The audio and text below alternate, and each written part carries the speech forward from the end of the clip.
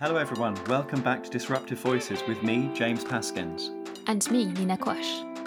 In this episode, we're going to be talking about behaviour and plastic waste. Today, we're speaking with Aisha Lisa Allison, a PhD student in UCL's Department of Psychology and Language Sciences, who is also involved with the UCL Plastic Waste Innovation Hub. Welcome, Aisha, and thank you so much for joining us. Thank you. No, pleasure to be here. So, plastic's been around for a long time, but it's only really over the last few years that the issue of plastic waste has received a lot of attention. Some people might say at long last. Why do you think it's taken so long? I've been asked this a couple of times, and I've kind of really sat and thought about this. And I think kind of depending on who you ask, what their disciplinary background is, or kind of what they work in, they might say something completely different. But the way I see it, and I've also kind of interpreted this as, why has it taken so long for it to maybe be an issue in the UK? Because a lot of the work that I do is kind of UK focused. I think there's the complex interplay of 4 different things going on. There are 2 key events that happened, which I'll go on to explain, in 2017. And this coupled with certain psychological biases that we have. And this with the impact of social media. So there's this thing called the out of sight, out of mind phenomenon. You might have heard of it, where we sometimes just don't know the impact of things because we don't see them. So it's kind of, maybe we don't want to think about what goes on in slaughterhouses so that we can, eat our meat, or we don't want to think about deforestation so that we can enjoy Nutella, even though it might have palm oil in it. So basically, we're just kind of sweeping things under the rug. We know that we have this tendency, and we see this with other issues as well. And on this topic, there's actually this really interesting paper by a researcher at King's College London looking at the relationship between this kind of psychological distance that we know that we can do, plastic consumption, and plastic waste exports. And basically, the tenet of this paper is that plastic waste is a problem that's perceived as out of sight and out of mind for citizens in high plastic consumption and typically high income countries like the UK, and that this is influenced by the export of plastic waste to other typically lower income and lower consumption countries for disposal. So essentially, these citizens in these countries are kind of shifting the burden of mismanaged plastic waste and perceptions of plastic pollution to these typically lower income countries that actually consume way less. So we know that we're kind of, in the UK, maybe for a long time, we were kind of pushing this problem, putting it out of sight, out of our minds. And then 2 key events happened in 2017 that meant this issue could no longer be out of sight, out of mind. The first being the China ban. So after importing nearly half of the planet's plastic recyclables for 3 decades, China barred the import of most residential recyclables in 2017. And this was huge. Obviously, the ban was their efforts to kind of clean their environment and improve quality of life for people in China. And I think it's no coincidence that the UK Plastics Pact was released around about this time. But essentially what this meant is that there were a lot of people being like, oh my God, we consume so much, we've got so much waste, what do we do with it? So this issue, again, kind of in the forefront of our minds. And then you've got the release of Blue Planet 2 at the end of 2017. I really think that was a turning point for the plastic waste issue. And this really meant that this plastic waste problem was no longer out of our minds. It was very much at the forefront of our minds now. It was purposefully designed to raise public consciousness on this issue. The Blue Planet 2 producers aimed for the show to provide, a platform that got the broader message about plastic pollution out. And I don't know if you've watched it, but it's got some really harrowing scenes depicting the impact of plastic pollution on marine life. And I think like 14 million people across the UK watched it. That's crazy reach. That's like, if my arithmetic's all right, like 20% of the population. So, that's a lot of people watching Blue Planet. So you've got these 2 events happening, coupled with the fact that we live in a world where social media just leads to utter social and behavioural contagion. So, we've seen this with other things. I just remember, like off the top of my head, the ALS Ice Bucket Challenge, that was just everywhere. Obviously, with the issue of plastic waste, it hasn't quite gone away like that. But for example, an analysis of Twitter activity relating to plastic waste found that conversations around this topic in the first quarter of 2018 had more than doubled compared to the same period in the previous year.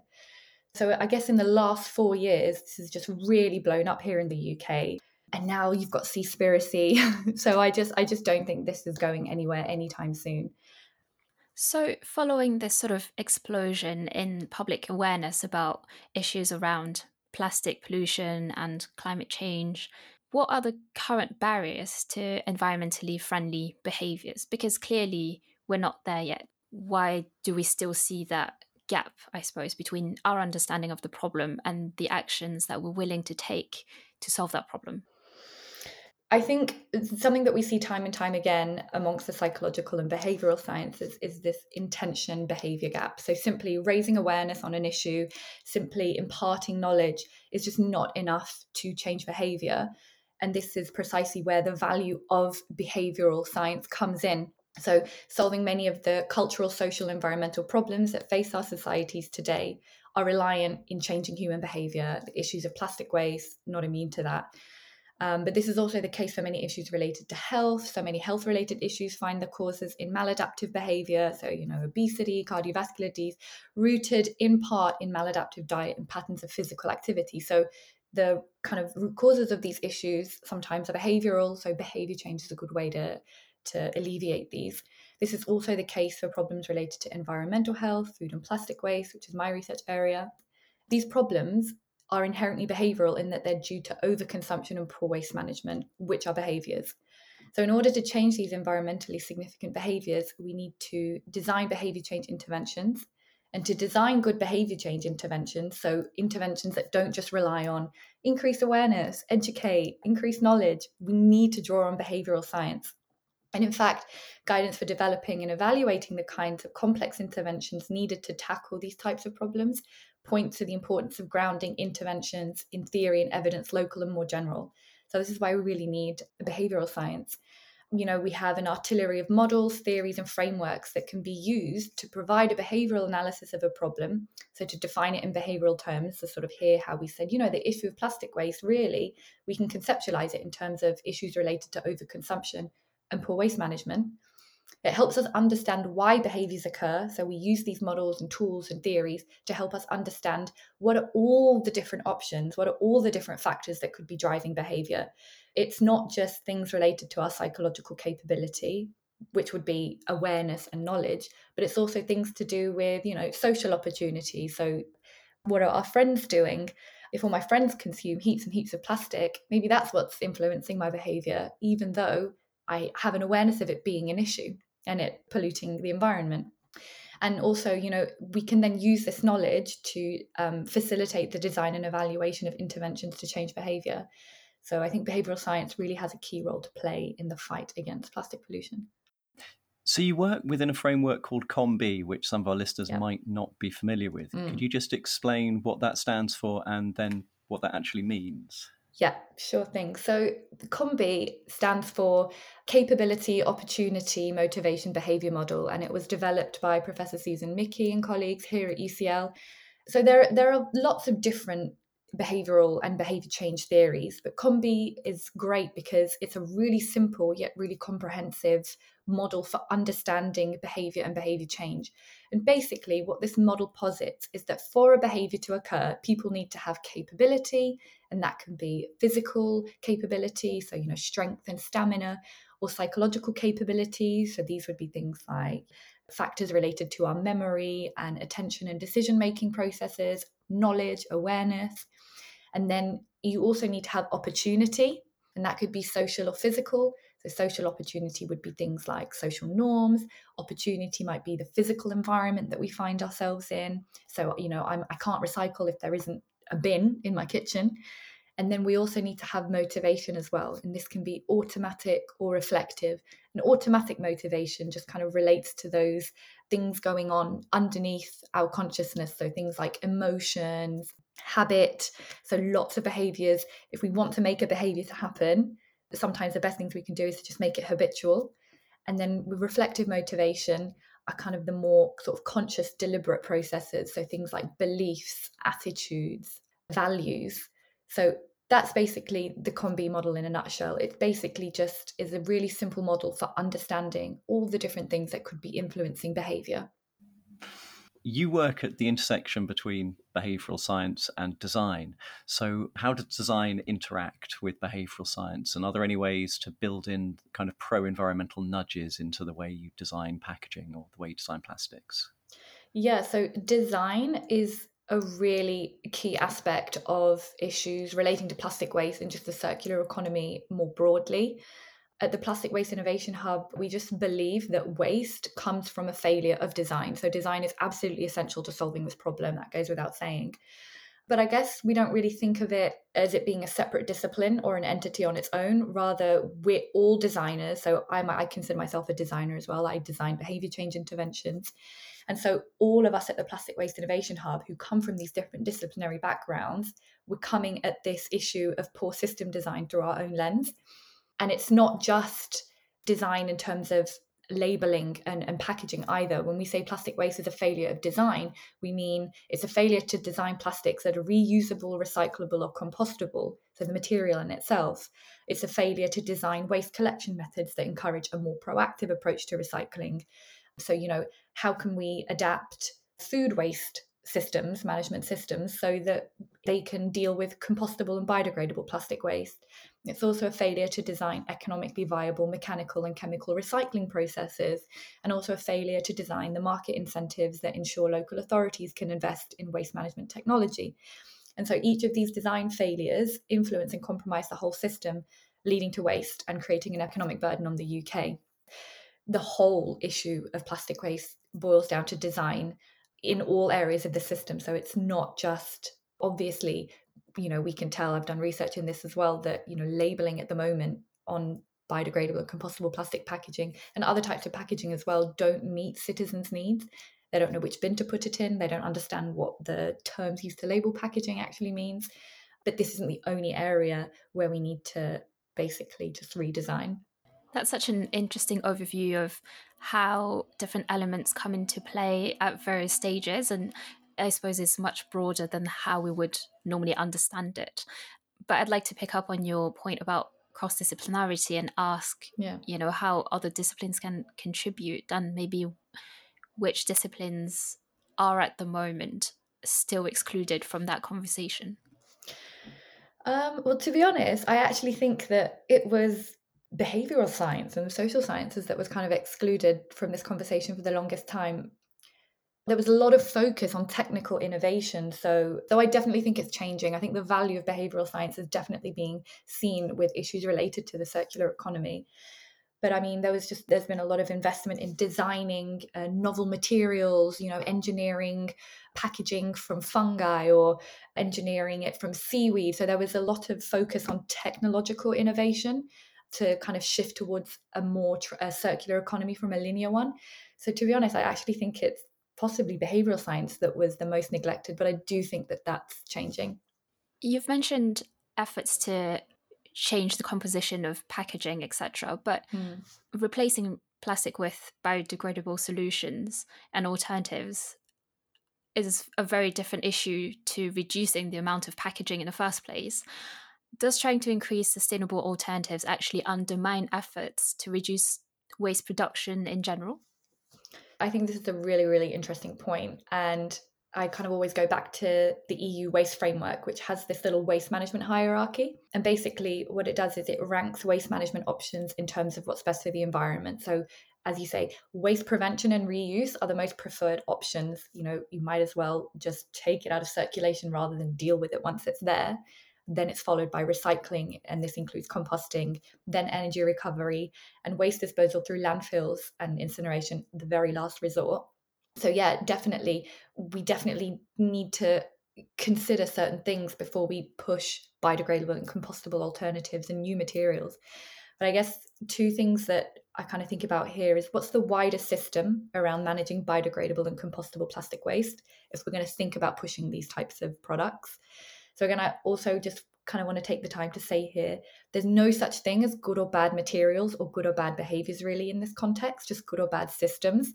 So like you say, in one context, we might want to increase people's purchase of biodegradable and compostable plastic packaging, but this kind of behavior change, it's not very good really or sustainable if there isn't the wider system to manage that kind of waste.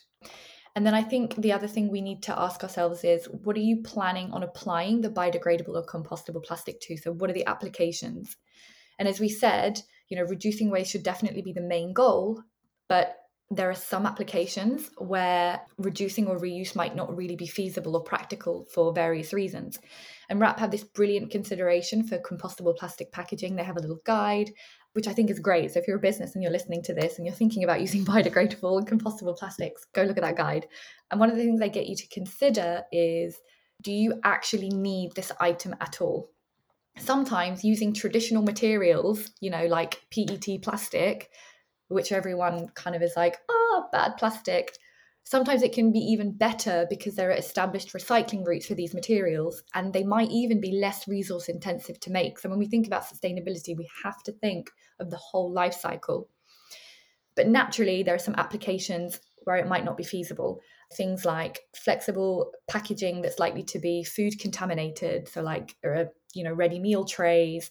In these kind of instances, or sort of on airplanes or in hospitals, reducing might not really be a practicable option, and reuse is just not really an option either. So it's these sorts of applications where biodegradable and compostable plastics might really be more sustainable options.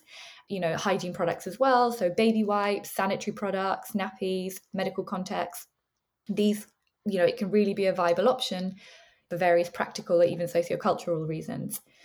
So to kind of wrap that up, while reusable alternatives and just preventing waste in the first place should always be prioritized where possible, we just need to be mindful that there are going to be contexts where it's not going to be feasible. And that's kind of where maybe we should think about biodegradables coming in, because it's not this mega sustainable material. It's just not. And sometimes it's marketed in that way, but that borders on greenwashing because currently in the UK, especially, we don't have the infrastructure to deal with this kind of waste. That's not to say that we might not in the future. If we did, then it definitely could be a more sustainable material. But kind of on that point, it's really important to remember that there aren't good or bad materials, just good or bad systems. So Aisha, you've recently published a paper on the barriers to biodegradable and compostable plastic packaging. Tell me more. Tell me more. Yeah, I have actually. This was a really fun paper, actually. A shout out to the Big Compost Experiment. We have a brilliant citizen science project going on at the UCL Plastic Waste Innovation Hub called the Big Compost Experiment. And we basically collected over the course of 6 months something like 6,000 responses from UK citizens all over the UK, basically just asking them, are you more likely to buy this type of packaging and why? So they gave us all sorts of reasons, all sorts of influences on their behaviour. And I've conducted a thematic analysis. Basically, I just analysed the data to find out what is driving purchase of this type of plastic packaging and what's hindering it. And it was just really interesting. One of the key findings from this paper was that the current system just does not meet citizens' need. And it's just not particularly sustainable. UK waste infrastructure cannot cope at the moment with biodegradable and compostable plastics nationwide. And even, some of us who, have access to separate food waste collection services, some of us don't. Sometimes even within London, the rules can change from borough to borough. So basically, there's just widespread citizen confusion, and this really came through in this paper. They just don't understand what biodegradable and compostable mean. Compostable is a little bit more clear, but biodegradable, I don't know. What does it mean? Everything biodegrades, my glasses will eventually biodegrade. So it's just a very kind of useless term. We kind of knew this anecdotally, but it was really good to have evidence here to back that up. And I think this was really the key finding, and kind of has what sparked this change in my PhD, kind of going to go down this eco-labeling route, because we just learned that eco-labels on packaging just don't meet citizens' needs. They have no idea which bin they have to put it in, and this is particularly the case for biodegradable and compostable plastic packaging, which is a huge issue. If I don't know which bin I'm supposed to put this in, then the whole system's compromised. The value of that material just gets completely lost. If it's recyclable and I don't put it in the recycling bin and it goes to landfill, that's not a sustainable system. And what would you recommend? How would you change the labelling and the information?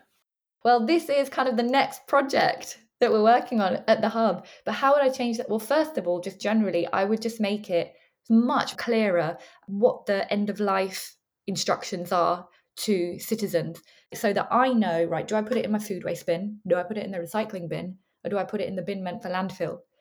Not even that, even with compostable, it goes 2 different ways as well. It can be industrially composted, or it can go in the bin for home composting. If it's meant to be home composted and I put it in the bin meant for industrial composting, might not be too much of an issue, but home composts can't manage waste in the way that industrial composters can. So I think what I would do is I would just make it much more clear to the citizen via labelling what they need to do with that packaging at end of life. And I would also communicate a little bit more information with respect to its environmental sustainability. So we found that people kind of want to know, where does it come from? And so I would probably communicate that information on packaging as well. But there's already so much going on packaging. I mean, I don't know if you go and get something like a tea box in your cupboard, you look at it, there's actually so much going on there anyway. So kind of striking this balance, not overwhelming people. I don't know. I don't quite know yet how I would change packaging, but I think that's a good place to start.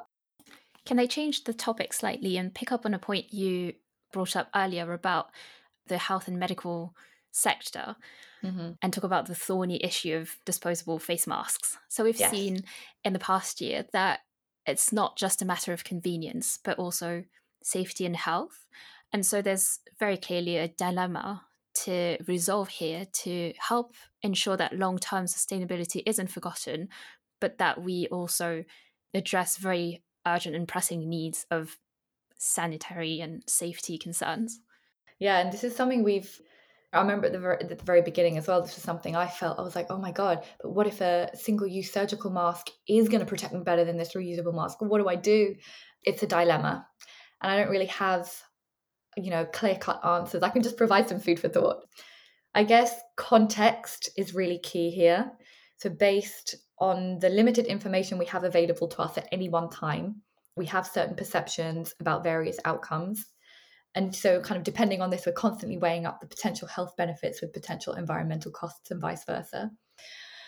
But I guess we ask ourselves questions, don't we? Like, are we talking about frontline healthcare workers or citizens popping to the shops and going for their government mandated walk around the park once a day at noon? What's the risk of transmission? Well, risk of transmission might be really high in a hospital or on a plane or in an airport. They might be much less in the park. So our judgment and decision-making processes might be quite different. But I also think it's really key to differentiate between perceptions of hygiene and truth. I mean, evidence. I'm going to say evidence, not truth. So I guess in terms of evidence, what we know about the environmental and health impacts of disposable and reusable masks, like we do have some evidence.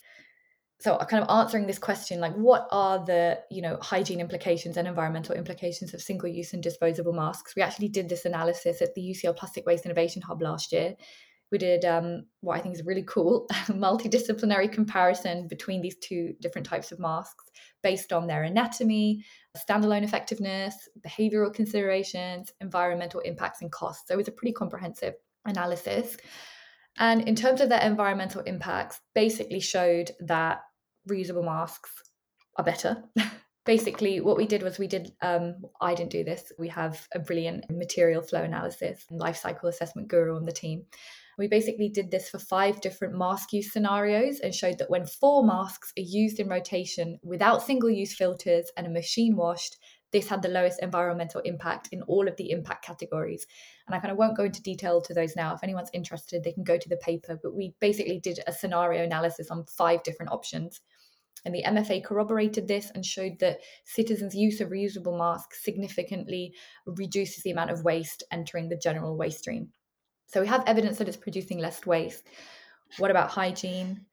Although current single-use masks have a higher standalone effectiveness against bacteria and viruses, our study showed that reusable masks have adequate performance in slowing infection rates of respiratory viruses as well. So they both are effective, though standalone seems to be that surgical masks are slightly more effective. But more than their standalone effectiveness, what we're kind of interested in is the likelihood of the virus getting to us and making us sick.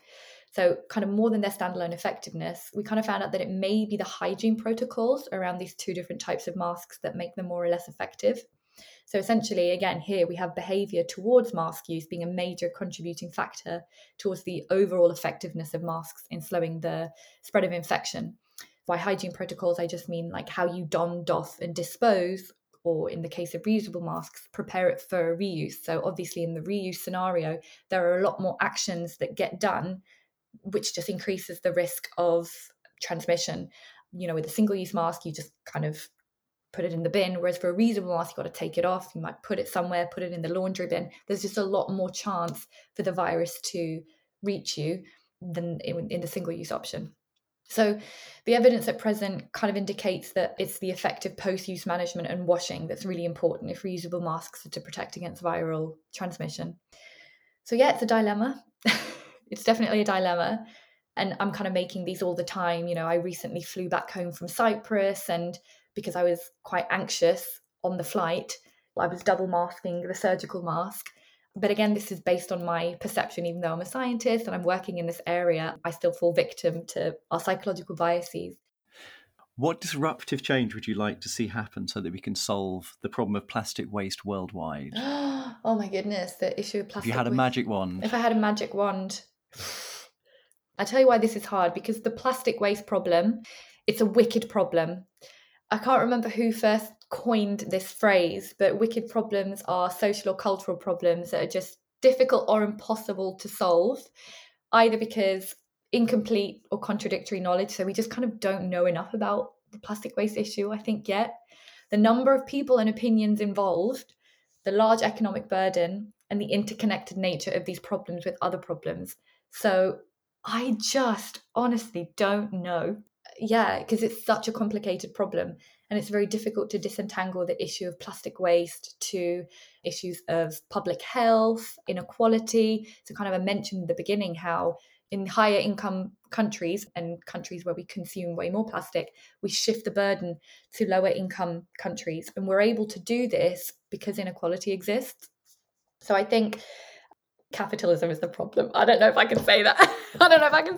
I think in order to solve the plastic waste problem, we really just need to, I think, really reconsider how we organize society, how we consume. It's the money question, isn't it? I just think we really need to completely reorganize our society in order to solve this problem, because the problem isn't just plastic waste, it's issues with our governments, issues with citizens. You know, maybe if I didn't have to worry about putting food on the table, maybe if I didn't have health issues, maybe if I didn't have all these competing priorities, then I could just focus on saving the environment. It's just a multifaceted problem. So maybe, okay, I had a magic wand, I would just try and eradicate inequality and poverty, because I really think that is a root cause of just so many of the world's problems. But then we'd have to deal with our own plastic waste. And where would we be Really then? That's terrible. Is there nothing coming out of the Plastic Waste Innovation Hub that's going to solve all these problems then in the next 10 years? Oh, I don't know. Maybe if we go on for 10 years, we'll be able to solve the problem. I mean, we're still in our early stages, and that's the thing. These things take time. It takes time to get good data. It takes time to analyze data. And again, I guess to reduce plastic waste, we need to essentially make it more profitable to reduce plastic waste. Because unfortunately, that's the kind of world that we work in. We need to make it more profitable to behave and to function in ways that are more sustainable. But I just think the greener we become on the whole, the closer we're going to get to solving the plastic waste issue. I don't think we're going to solve the plastic waste issue without addressing climate change, without addressing meat consumption, without addressing overfishing. I mean, even when, if we watch Seaspiracy, you've got this intersection between the issue of plastic waste and the issue of overfishing. So I just think until we transition towards a more greener way of being, I just can't see this issue being solved. I mean, I guess at the Plastic Waste Innovation Hub, we're doing a lot of technical research and behaviour change research. So there's only so much that we can do without, wide-scale infrastructure and policy change. Thank you for joining us today. That was a really fascinating conversation and it's given us a lot to think about. This episode of Disruptive Voices was presented by James Paskins and Nina Quash, edited by Nina Quash, and produced by UCL Grand Challenges. Our guest today was Aisha Lisa Allison. Music is by David Seste. For more episodes of Disruptive Voices, visit UCL Minds or follow us on Twitter @Grand Challenges.